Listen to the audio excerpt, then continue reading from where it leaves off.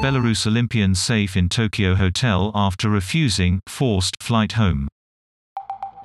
Kristina Szymanowska alleges she was almost forced onto a plane home after criticizing her coaches.